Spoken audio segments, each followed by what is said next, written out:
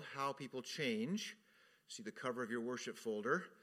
Now we had Palm Sunday, we had Easter, we had Brandon preaching last week. Thank you, Brandon. And so we've had a couple of 3 weeks off, but I know you're all very sharp on everything we've covered. So we won't have to do that much review. How People Change is the process of sanctification, and we've been getting ideas from a book of the same title, How People Change. And so this is part 13 of a 14-part series. And so let's pray for God's word this morning. Our Father, thank you for the word of God that's with us. Thank you for your faithfulness to us. And we pray, Lord, that we would understand that we need humility in our lives. Give us that teachableness, that heart that says, I'm eager, I want to learn, I want to grow. Father, give us the desire. Meet with us, Lord, at that place where we choose. Meet with us at that place where we make decisions. Meet with us, Lord, where we think we may not need a Redeemer, and reveal to us at that moment that we need a Redeemer. And be present, Lord. Show us the way. Help us today as we hear the word of God. In Christ's name we pray. Amen. All right, so there is an opportunity before us to have the cross in our day-to-day experience. That's my great need, to realize and to remember that I have a Redeemer in the moments of my life that I may not particularly like or enjoy, but I have a Redeemer for this moment. And so we're looking today at the idea of how the cross works in our daily living. How the cross works in our daily living. Now, the cross is really a summary term for all that Jesus has done for us. So the cross is a way of remembering the gospel. Okay? So on your outline there, on your sermon page, I have a quote for you from the book. And it goes like this: God enters our lostness with comprehensive and practical wisdom of his word. The Bible unfolds life as God sees it, inviting us to know God, to know ourselves, to know life, and to know how God works to undo the damage sin has done in each of us. The Bible is the ultimate spiritual compass, able to tell us exactly where we are and where we need to go. All right? So, the Scriptures are vital. The Scriptures are vital for this process of growth. They are revealing to us God's map, God's direction for us, how we are to change. I've listed also for you the elements of the How People Change model. It's there for you on your outline if you want to take a look at it. It's very basic. It explains to us what life is like in the fallen world. The Bible's very honest about our very real world. The Bible's also telling us what we are like as fallen human beings. What are the motivational reasons why we do what we do? And then the Bible reveals to us how he is Savior and Lord of all things. We need that in the moments of our life. And then how he's progressively transforming us by his grace. Your life is much more than growing up, getting an education, finding a job, getting married, having children, retiring, and then enjoying retirement, and then passing on. That's sort of a typical, basic, sort of a vanilla way of looking at life. Well, your life is actually more of a spiritual biography. It is, how is faith working? How are you responding to the heat and pressures and afflictions in your life? Your life is much more than just sort of the rudimentary stages that we typically think of. Your life is a spiritual biography. How are you responding to your circumstances, to people? Is faith functioning? Is unbelief functioning? So your life is a spiritual biography. The Scriptures are functioning like a mirror, revealing yourself to you. The Scriptures also function like a map. Where do I need to go? What direction do I need to be thinking? And then thirdly, the Bible is like a shovel. It digs deep into our heart. And by the way, we're going to do some shovel work today. Okay? So, Philippians 2, 1 through 11. We're going to focus a great deal on verses 1 through 4. Spend a little time in 5 through 9. And I'm thinking about whether or not we might need to just readdress this next week as well. We'll see how this goes. But I'd like to finish with, how do you talk to your false saviors? Because the battle of our hearts is really between false saviors and the true Savior. How we change is engaging the true Savior. That's how we change. So let's look at this passage in Philippians chapter 2, verses 1 through 4. And as we look at these, I want you're going to hear some exhortations. In fact, you're going to hear 9 exhortations. 9 exhortations. And I want you to ask this question, and I'll come back to this again. Here's the question. As you hear these exhortations, they're relational exhortations. As you hear these, I want you to ask this question. Why would a Christian do these things? Just as simple as that is. Why would a Christian do these things? As we're going through this series, and really I hope in all of our preaching and teaching as a church, we're thinking about the motivational structure of the Christian life. We're thinking about the right motives to do the right things, okay? You can do the right things from a wrong motive, by the way. We could talk about that. But we want to do the right thing from the right motive. So think about these things. Think about that question as we look at these exhortations. Look at verse 1. Paul asks this question. He says, if there's any encouragement in Christ, any comfort from love, any participation in the Spirit, any affection and sympathy, complete my joy, this is verse 2, by being of the same mind, having the same love, being in full accord and of one mind. So, very interesting passage. He says, if there's anything in Christ that will bring you together, pursue that. That's essentially what he's saying. If there's anything in the gospel that will help you be of one mind, that will make my heart sing as an apostle. And that tells us something that's going on in the Philippian church. The Philippian church was the first church in Europe. The Philippian church is where Lydia, in Acts 16, the first convert recorded in the Bible was a woman named Lydia. She was from Philippi. So Philippi apparently had some relational struggles. Whenever you're talking to people about be of one mind, that means they're not of one mind. If they're having a hard time being unified in purpose, that is a struggle for a church. That's not good for a church that's struggling at these relational levels. So the passage is moving through step-by-step relational exhortations.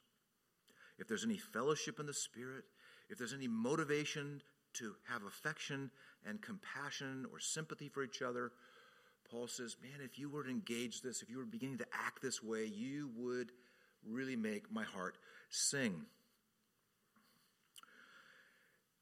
Think about this, though. Look at verse 2. Look at verse 2. Complete my joy by being of the same mind, having the same love, being in full accord and of one mind. Being of the one mind, having the same love. Having the same love. Wow, that's a high standard.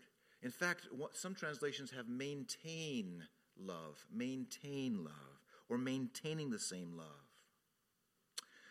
In life in the church, maybe if you have reflected on a time when you found a church, maybe it was Trinity here, And I would think there's an initial excitement when you find a church, and maybe you feel you're connecting with people, building friendships, it's feeling good. And that emotional feeling is good, it's great, but as time goes on, it's hard to maintain love. And Paul, in his wisdom, understands the Christian life, that as more time goes along, love is not to be assumed. Love is to be continually thought about, and to maintain the same love, to keep that same love is actually a big challenge. There's a challenge to maintaining love, and the initial excitement can wane, especially when you get to know people and their little irritations or their big irritations, their little quirky ways or their big quirky ways. And there's a temptation to keep your distance, to only engage so much.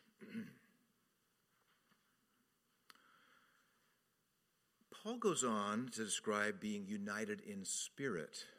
United in spirit. And then he says, intent on one purpose. He's layering thought after thought. Be a family. Be together in this Christian life. Work things out and continue to have affection and unity. All right.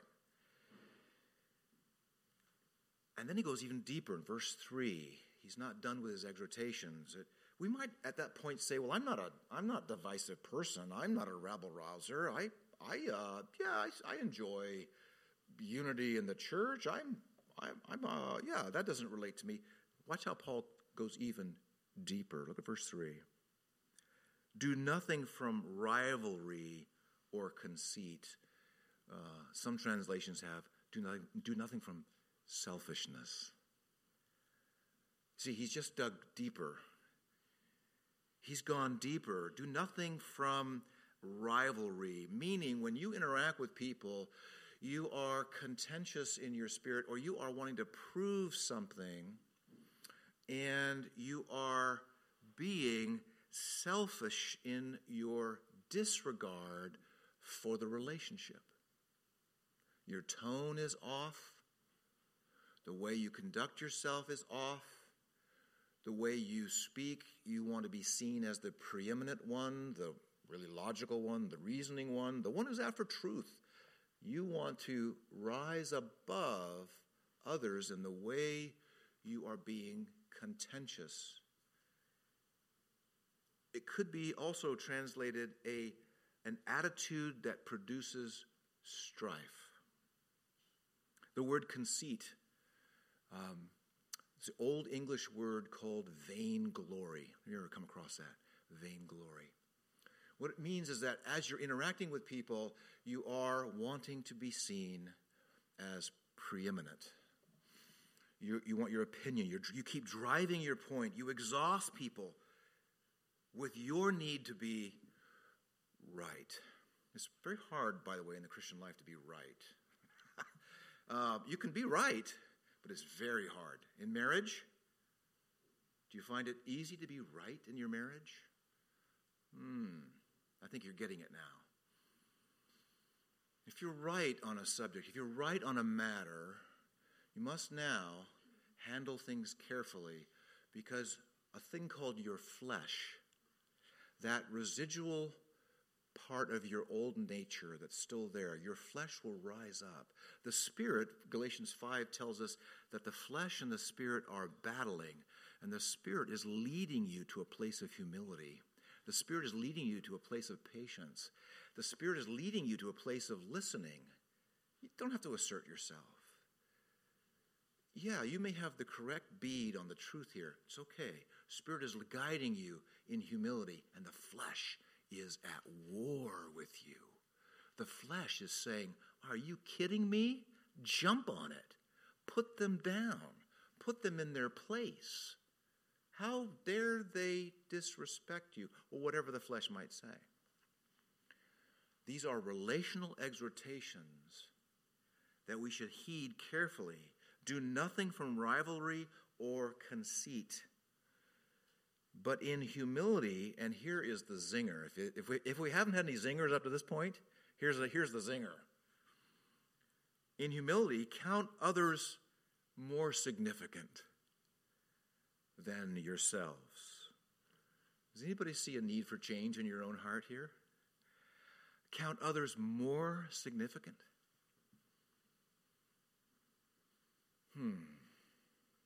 And in humility of mind, do that.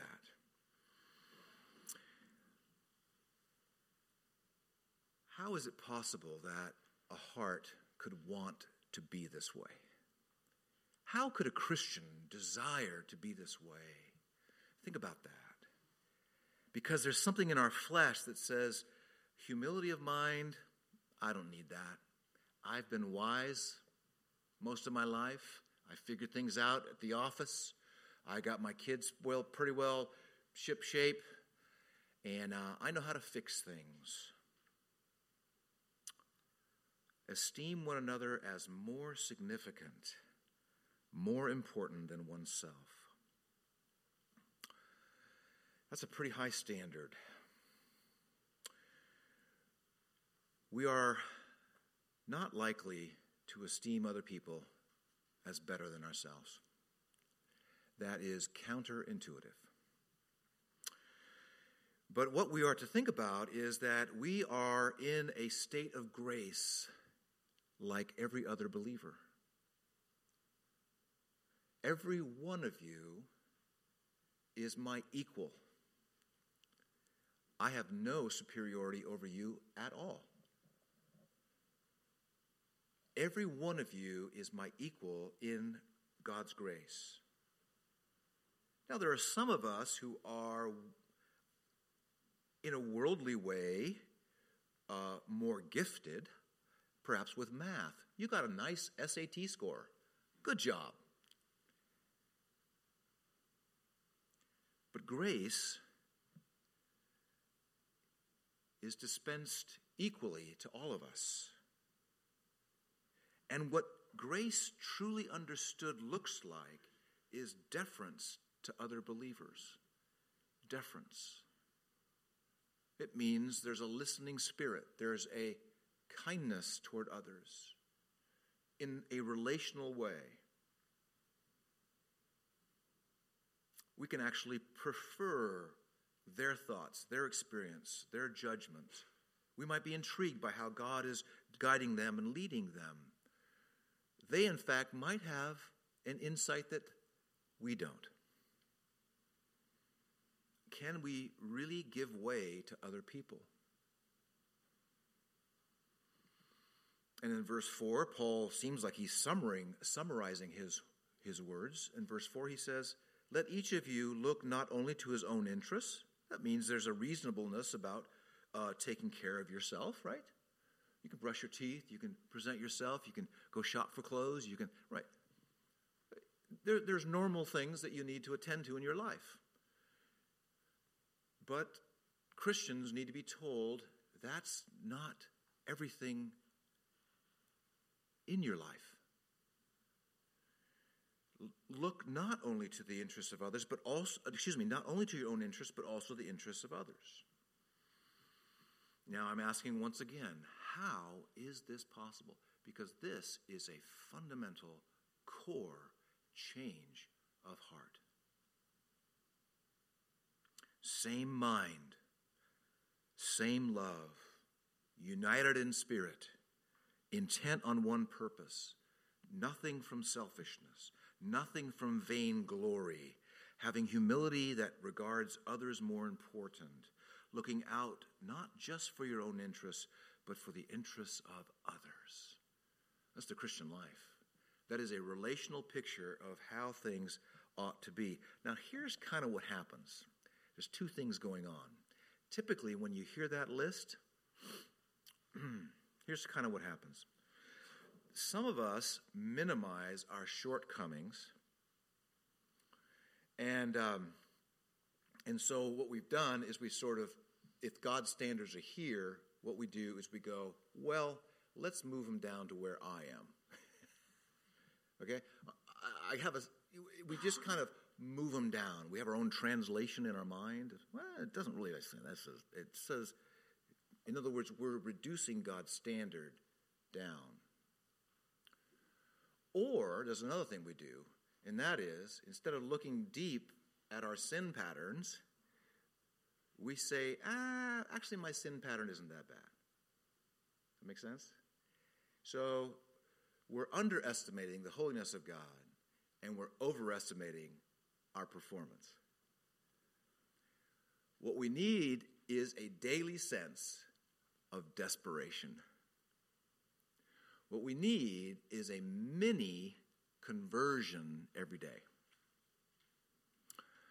Why do I say that? A mini conversion is, Lord, I see what your standards are, just like a non-Christian being told there's none righteous, no, not one. We hold that standard to our heart and we cry out, oh Lord, give me a heart to love your holiness. I need Jesus in this moment to do the things you're calling me to do. A mini conversion. Selfishness within the body of Christ apparently needs to be addressed pretty regularly. It's right here in Scripture. In the church that the Apostle Paul founded had relational struggles. And the text probes deep into our experience with all of these exhortations. Now, what we want to do is this. We want to figure out how to be motivated, not by shame, not by guilt, not by duty, but to be motivated in the day-to-day grind of life with a great gratitude and understanding of God's grace and a vision of Jesus that warms the heart, where these things become desirable. The self is pushed down, the self ruling as king of your life. You see the enslavement of that. You see it's no longer that attractive to you because King Jesus is looking far more attractive. So the Apostle Paul now sets up in verse 5 the foundation for doing everything that he's just talked about. So he says in verse 5, let's read this. Have this mind among yourselves. Essentially, he's saying, this is the key. Which is yours in Christ Jesus, and now he's speaking of Christ, who, though he was in the form of God, did not count equality with God a thing to be grasped. This is what theologians call the emptying of Christ, meaning that he came out of his position of glory and entered this world. And he made himself nothing, taking the form of a servant, being born in the likeness of men, and being found in human form. He humbled himself, if that wasn't enough, he humbled himself by becoming obedient to the point of death, even death on a cross. Therefore God has highly exalted him and bestowed on him the name that is above every name. All right, so what does the Apostle Paul do? He says, well, have this mind, this attitude that was also in Christ Jesus. He was in a position of remarkable power. He was in a position of glory, and he emptied himself of that, and he came to this earth. He humbled himself, became a servant, and if you want to know what kind of a servant he was a servant all the way to our deepest need, which required him to die. All right, so somewhere in this is the motivation for all those 9 exhortations. Be of the same mind, be humble, consider others more important than yourself.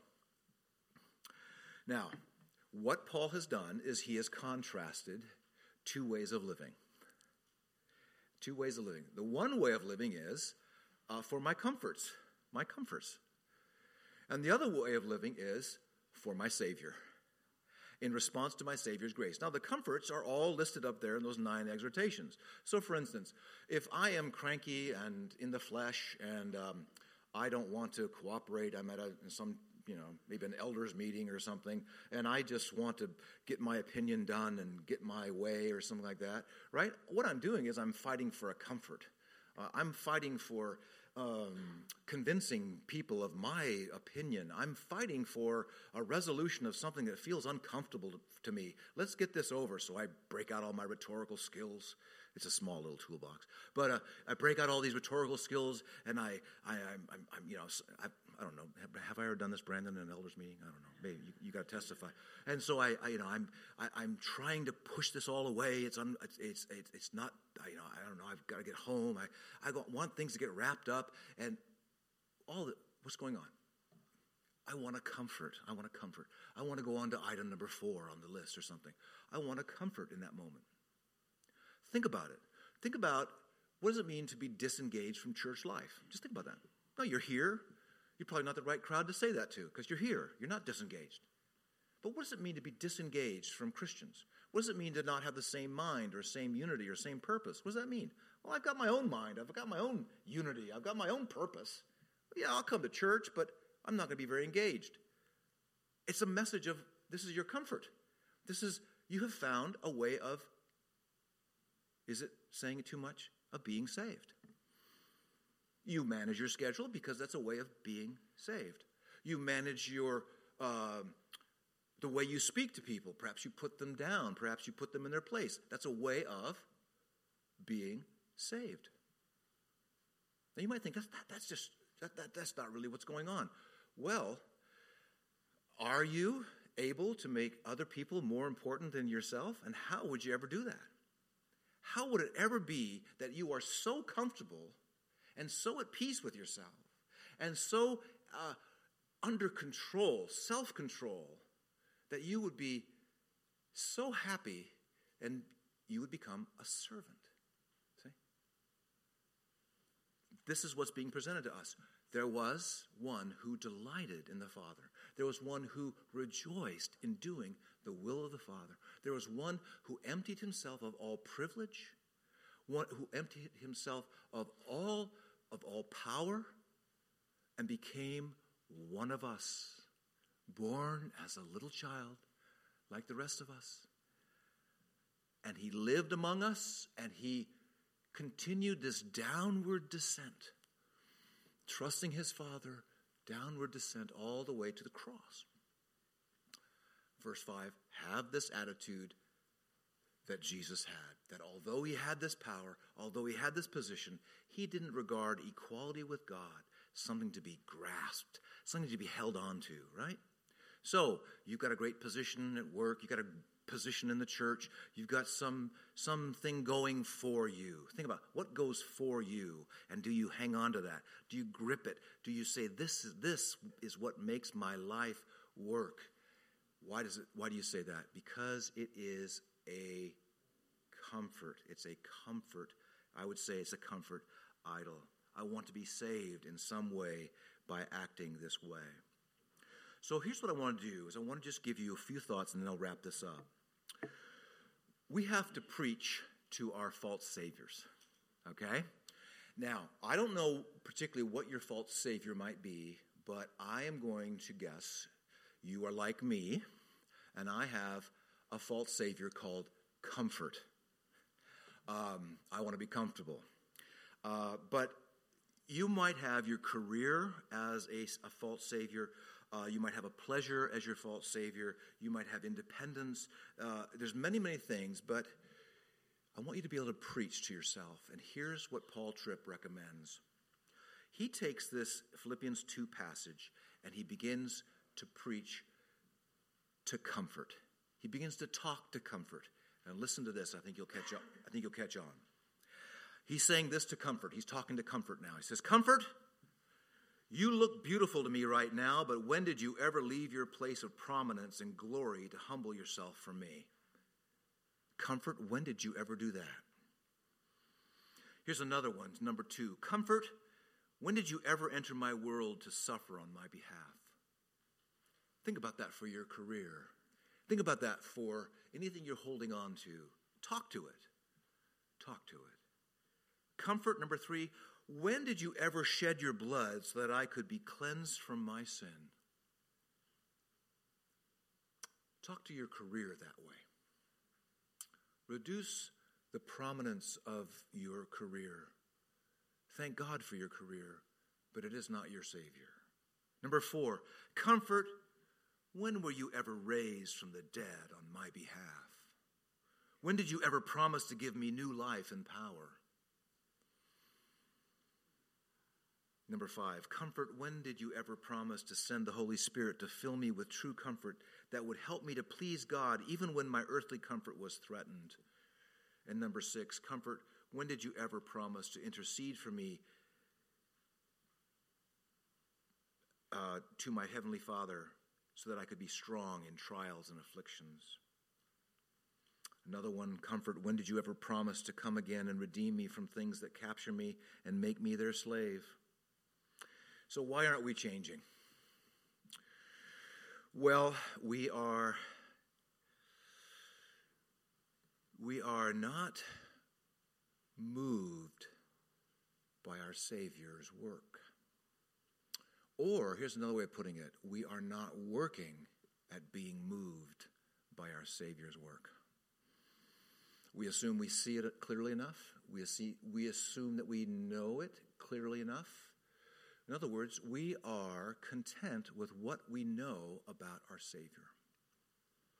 That's what I would suggest.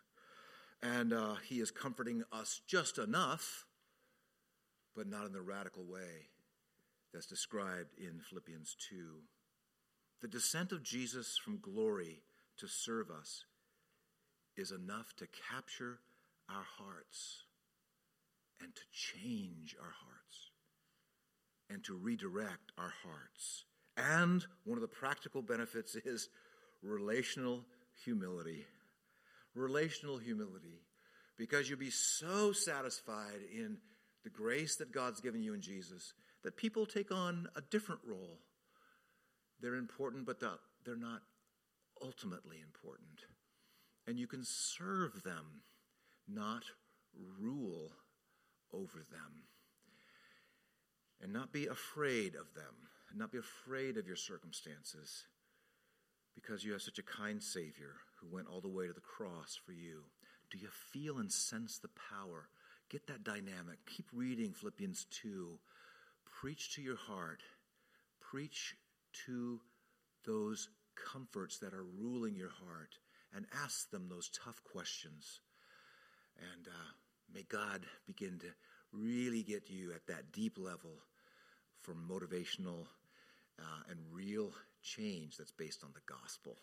That's great. Let's pray.